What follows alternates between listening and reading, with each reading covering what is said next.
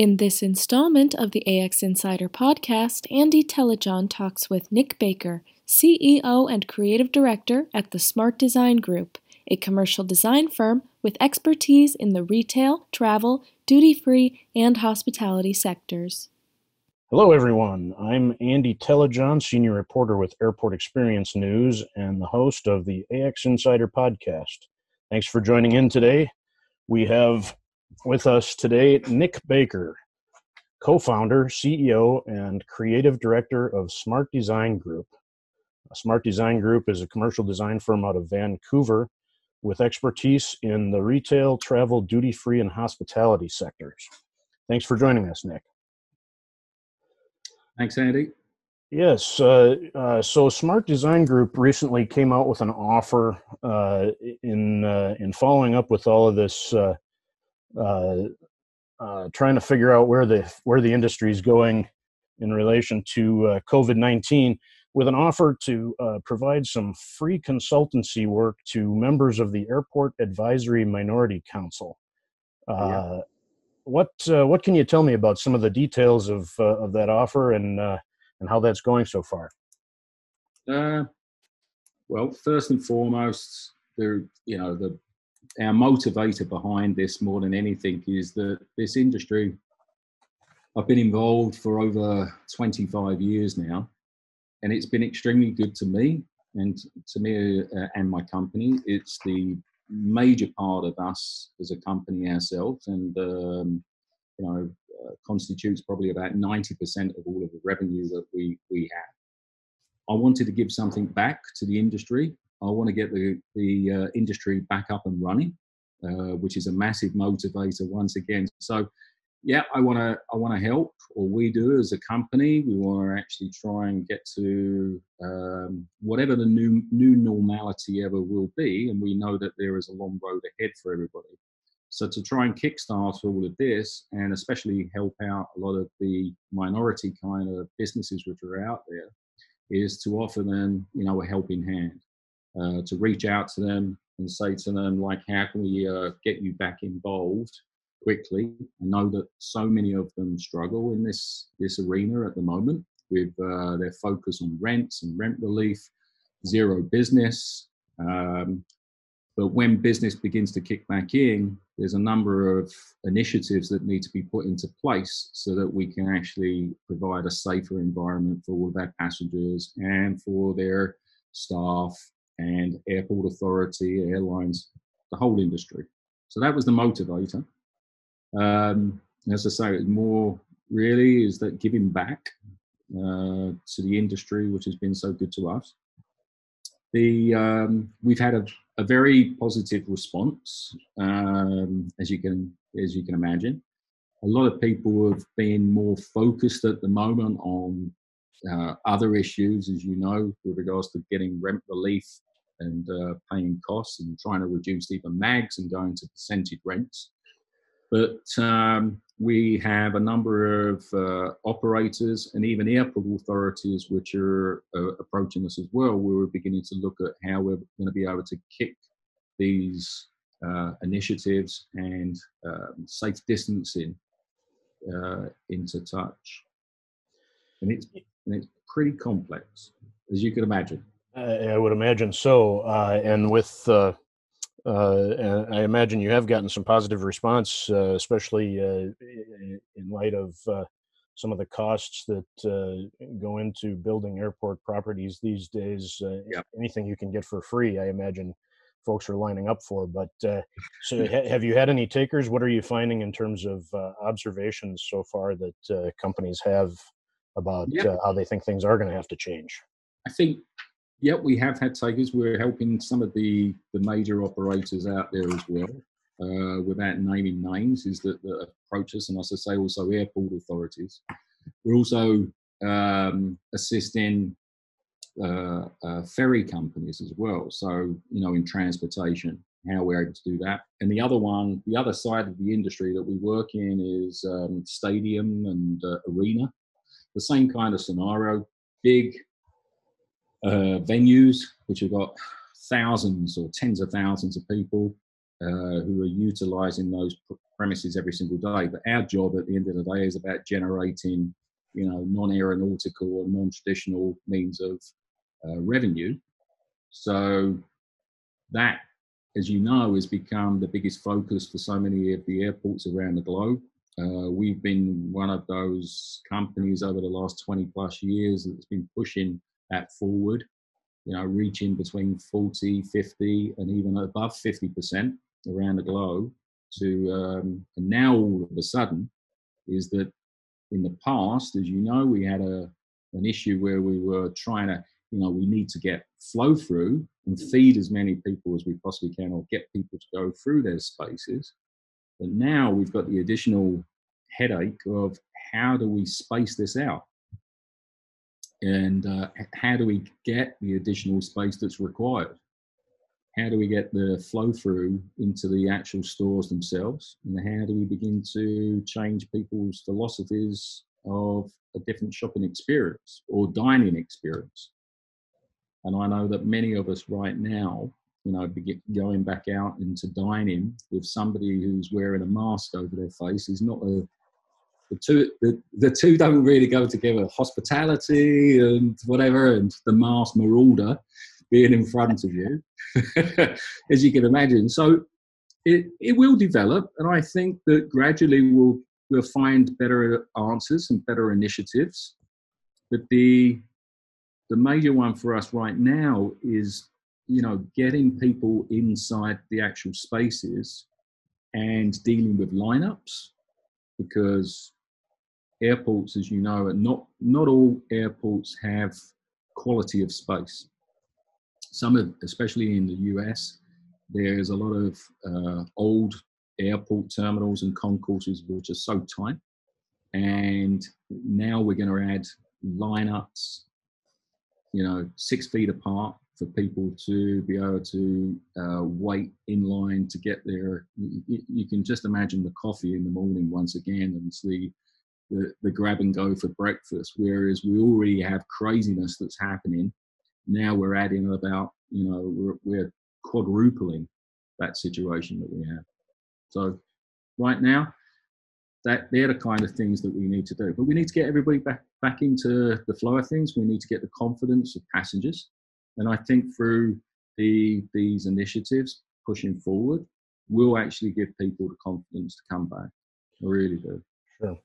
And space in some airports was an issue even before all of this came down. So, sort of on a more broad level, where do you see, COVID changing airport design in the sense of you're talking about keeping people 6 feet apart in a security line or at a coffee shop in the morning. Something has to go then. What changes are we going to see to fit all of this extra space in these older buildings that aren't designed for this? There lies the question of how many of these initiatives and things that we're driving forward and how long they're going to last is probably the first question. Everybody is talking about once we have a vaccine and people become vaccinated, is that they're going to, a lot of these relaxations are going to happen. Are they going to happen? Or are they here for good? And I wish I had the answer, because I'd probably be worth a lot of money at the moment if I could gamble on that one. But it is a tough question. All I can give you is that my take on things. Prior to COVID happening, our biggest issue was getting the flow through for the amount of space. So in airports, as we know, we have a higher degree of sales per square foot. Always has been. It's way out there. And that actually conjures up in regards to peak periods that we have flying through the airports at that particular time, as you know, breakfast, and then like the late, lunchtime, and then early evenings in bars and stuff like that. Bars is a great example where they were a money earner. They made extremely good revenue, And now we can't have a full bar because we can't sit, we can't sit people around a bar area and actually push them all through. So the models are going to be changing. That's first and foremost. So from my perspective, I know that the industry is looking. It's not just the concessionaires and the operators themselves, but they're working hand in hand with the airport authorities to try and find ways and means that we can get through this and work through it. And that's obviously going to boil down to how rent is determined. And maybe the day of the MAG is kind of no longer, which is everybody's been discussing for many, many years. It's the big question once again.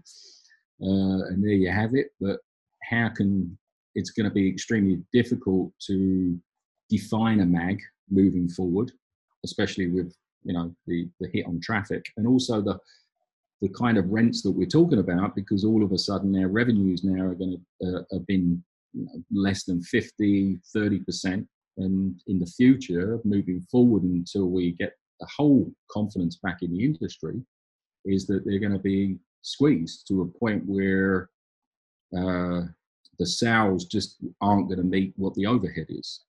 And there's going to be a tiny, if any profit at all. We know that. Mm-hmm.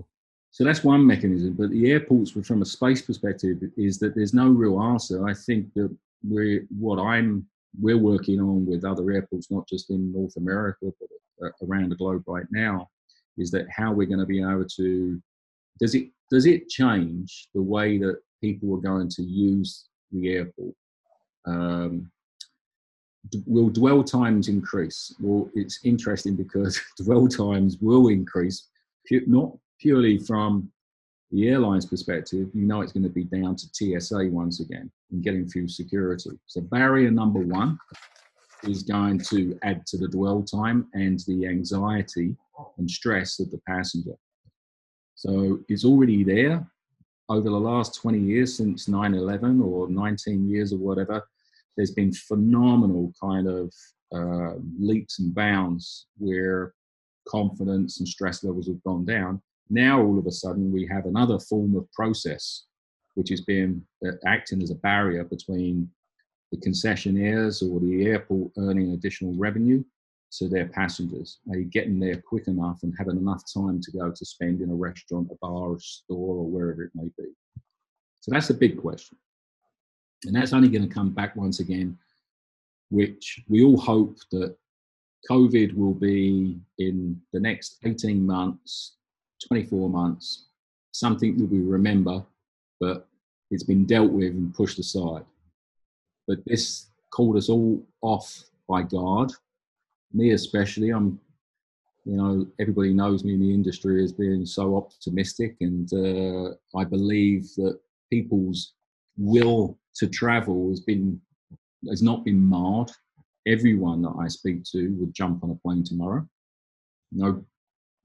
including me. And once again, everybody knows that I'm on a plane every week, flying from one destination to the next. So we need to get that confidence level back. And I believe within the next, 24 months or so, I hope and I truly believe that this will be something of the past and we'll be back to the kind of numbers that we originally had prior to this. Okay. Well, with that in mind, so we're planning airport infrastructure changes to deal with a problem that's going on right now.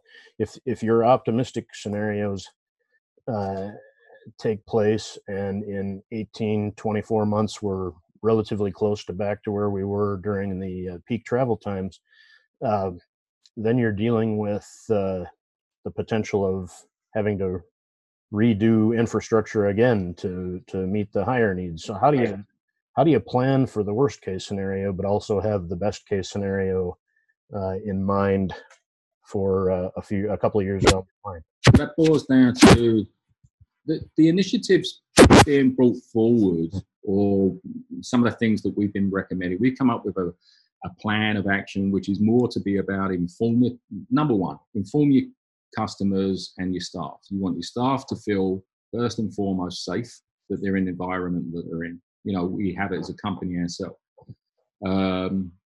I do not want my staff to feel in the slightest no intimidation or feeling as if they're not able to come to work and with a fear hanging over their head. So first and foremost, because the face of the retailer needs to be exactly as it was prior to this situation going on. Friendly, engaging, and to be able to make people happy and sales, etc. With regards to the consumer, exactly the same thing goes. So the initiatives pushing forward needs to be to inform the customer, which is mainly done through graphics and signage and spacing. But we've come up with some things which are a lot more fun, because I know that so much of this at the moment has been all about doom and gloom, which yes, it has, but at the same time, we've got to look on the bright side of it. You know, and it's more, we're doing things which are very linked to the brands that we're engaged with right now, and how that can actually flow through into some positive kind of culture, make someone laugh or put a smile on their face. And then secondly is that make sure that we try and get the flow through. So touchless, as you know, touchless activations has been on everybody's mind for a very, very long time. Self POSs have been around for a long, long time, and every single operator out there has been looking at how they can actually put that in prior to COVID happening, or this situation. So that's going to make flow through a lot better for people, because they can self-check, they're contactless.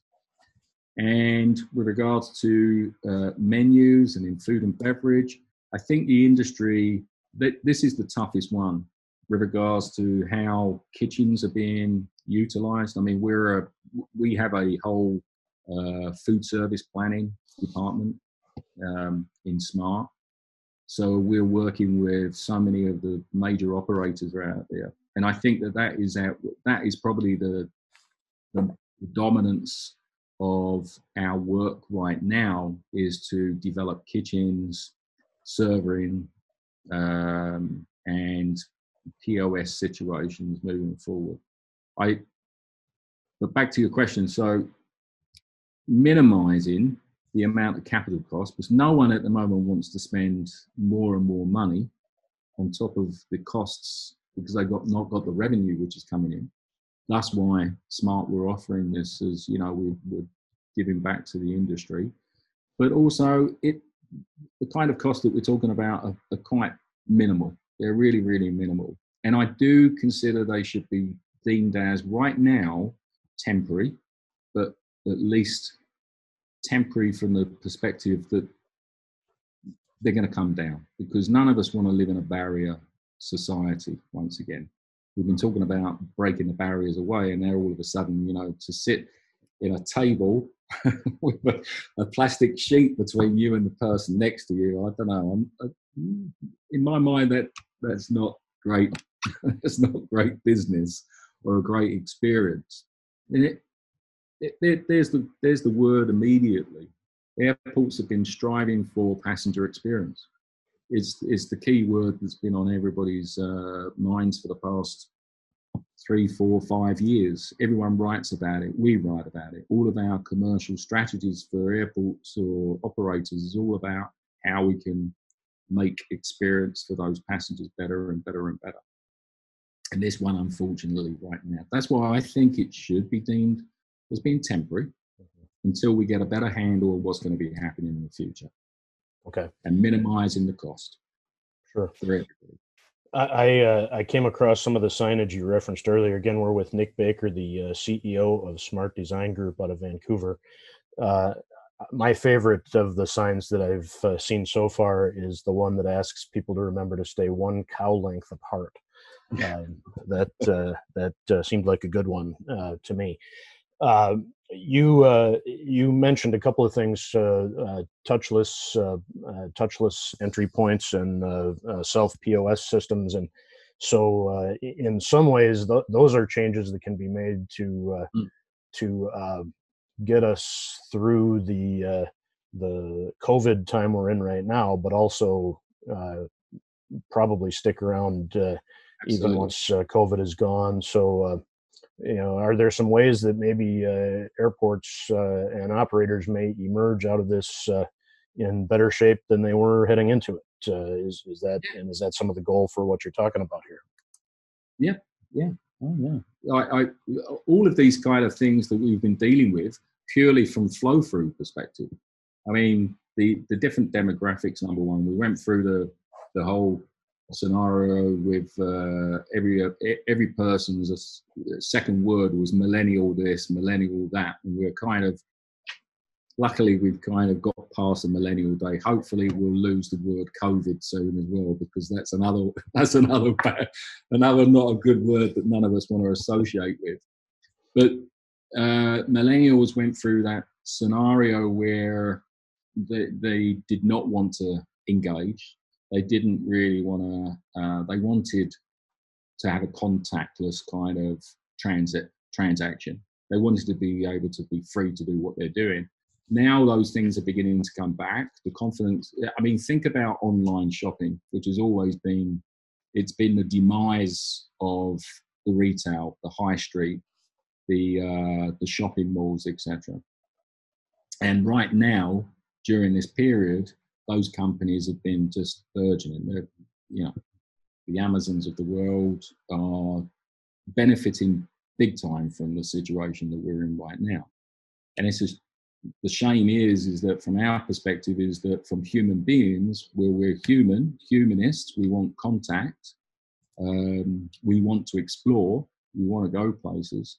So the effect on the travel retail business has always been less than what it's ever been anywhere else. But right now, it still acts as a major barrier to gaining sales for our operators, which are out there, and also going into rent for the airport authorities. So I think that when it boils down to getting the transactions back to pre-COVID time, all of these initiatives are already in place. They have been for a long, long time. And every operator out there I know is going through, pre-purchase, self-purchase, there's checkouts, etc., to get the actual flow and not have the lineups, to be honest with you. Pre-ordering for food and beverage. All of the companies which are out there over the last few years have put in their money into new technology to be able to do that, have been benefiting from it. So they're all positive stuff. Even down to, as you're sitting at your, we've been talking about this for the last number of years, and we've been putting in integrated gate hold areas. You sit at your gate, you use your phone, you log on to whatever brand that you want to purchase something from, and it's delivered to you at your particular spot. We're going to see more and more and more of that. And that's a joint initiative that the airport authorities and the operator needs to do. We've been trying to push more and more around the globe, is that the initiative needs to come from the airport authority first, because they need to own that technology. And then all of the operators can become part of that as a master concession plan as such. So, I'm not talking about master concessionaire, but that is the landlord at the end of the day. That is our airport authority. They're the ones that need to drive those initiatives. And there's a cost associated, which each of the concessionaires can add into it. So the same as joint marketing. When you walk into the airport, as you know, every airport under the sun there has its own social media feed. And it should, the single most message that should pop up as soon as you enter that airport now is, please feel safe. You're in our hands. Come and enjoy the experience. Come and enjoy our retail areas, our lounges, our food and beverage, and our public spaces. But I honestly do believe that they are the ones that need to have the major push in this, more than anybody. Okay. You touched on it a bit earlier, but the state of the U.S. airport infrastructure in a lot of places, a lot of airports have gone through several renovations to even get to where they are. After 9/11, a lot of the security checkpoints were, changed up, and concessions plans, as you mentioned, non-aeronautical revenue has been more and more important. Uh, does the state of the airport infrastructure in the country, help or hinder making some of these changes you're talking about? And is there a chance that some of this down the line leads to, more new construction? Anything along those lines? What are your thoughts on that? Well, let me start off with the big question in the industry. I mean, I've lived over here for 20 plus years now. So, the big question has always been about privatization, as you know. Sure. And it's capital infrastructure. It's third parties that want to get involved to develop airports. And the North American, Canada is a little bit better positioned than that because of the way that the airports are structured. As you know, many of them have capitalization fees which are attached to them as well, like my lovely airport here in Vancouver. But in the States, unfortunately, is that there is so many airports that require, it's the oldest market, but also at the same time is that the airports and the infrastructure are so tired and they need major infrastructure to be able to get to the point of Asia and Europe and the Middle East and to those kind of standards. And there's been lots of things written about it in the past, and I'd say that every single one of our airport clients, landlords in the States, have been they benchmark these fabulous airports all over the globe and say, we want to be like that. But that takes money, space, infrastructure to be able to do it. So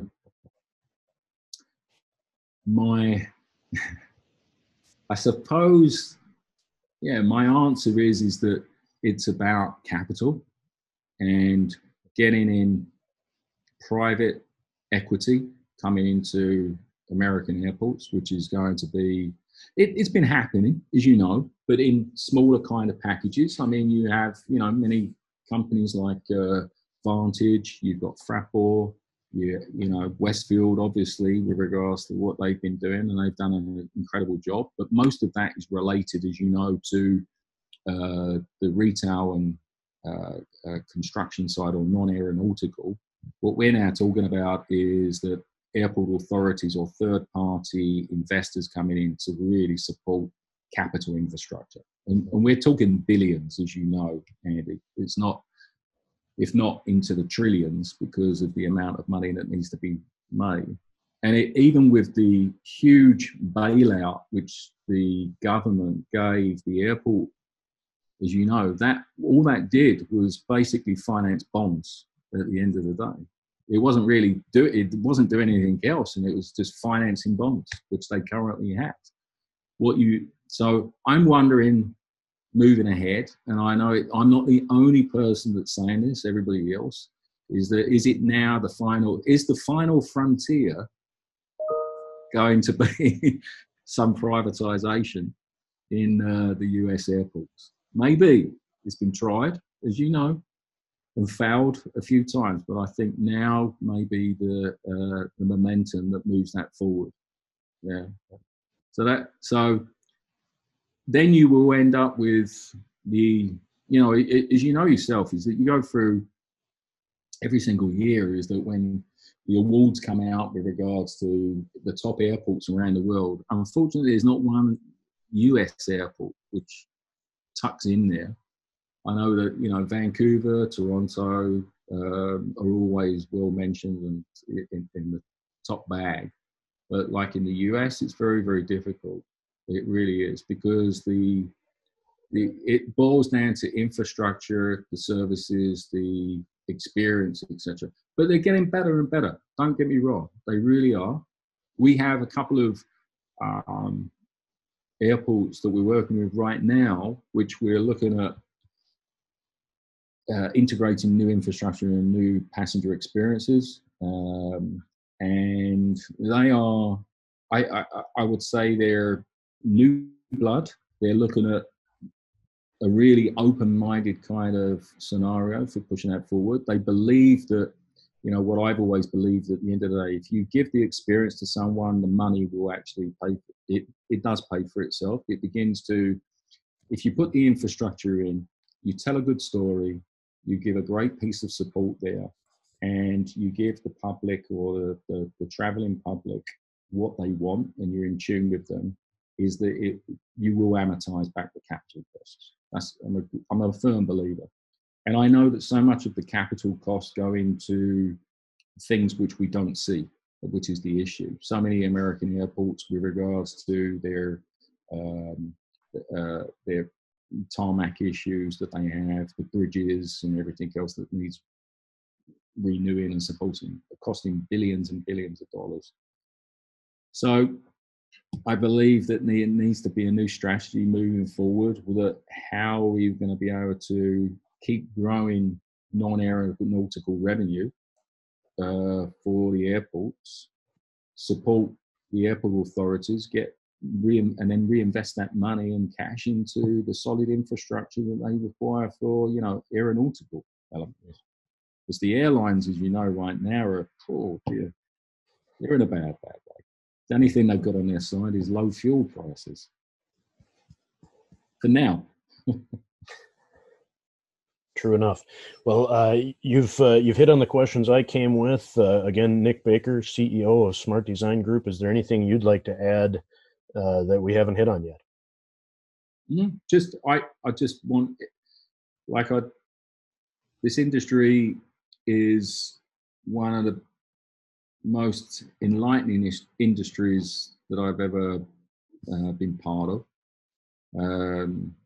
From my perspective, is that I fell into this many years ago when I was back in the UK, and then I came over to North America, and it's exciting. It has all of the elements of progression, which it does. As I said earlier on in the call, is that there's no other industry which is literally, globally, that's had the growth that the travel industry has. I think that us as human beings all want to travel.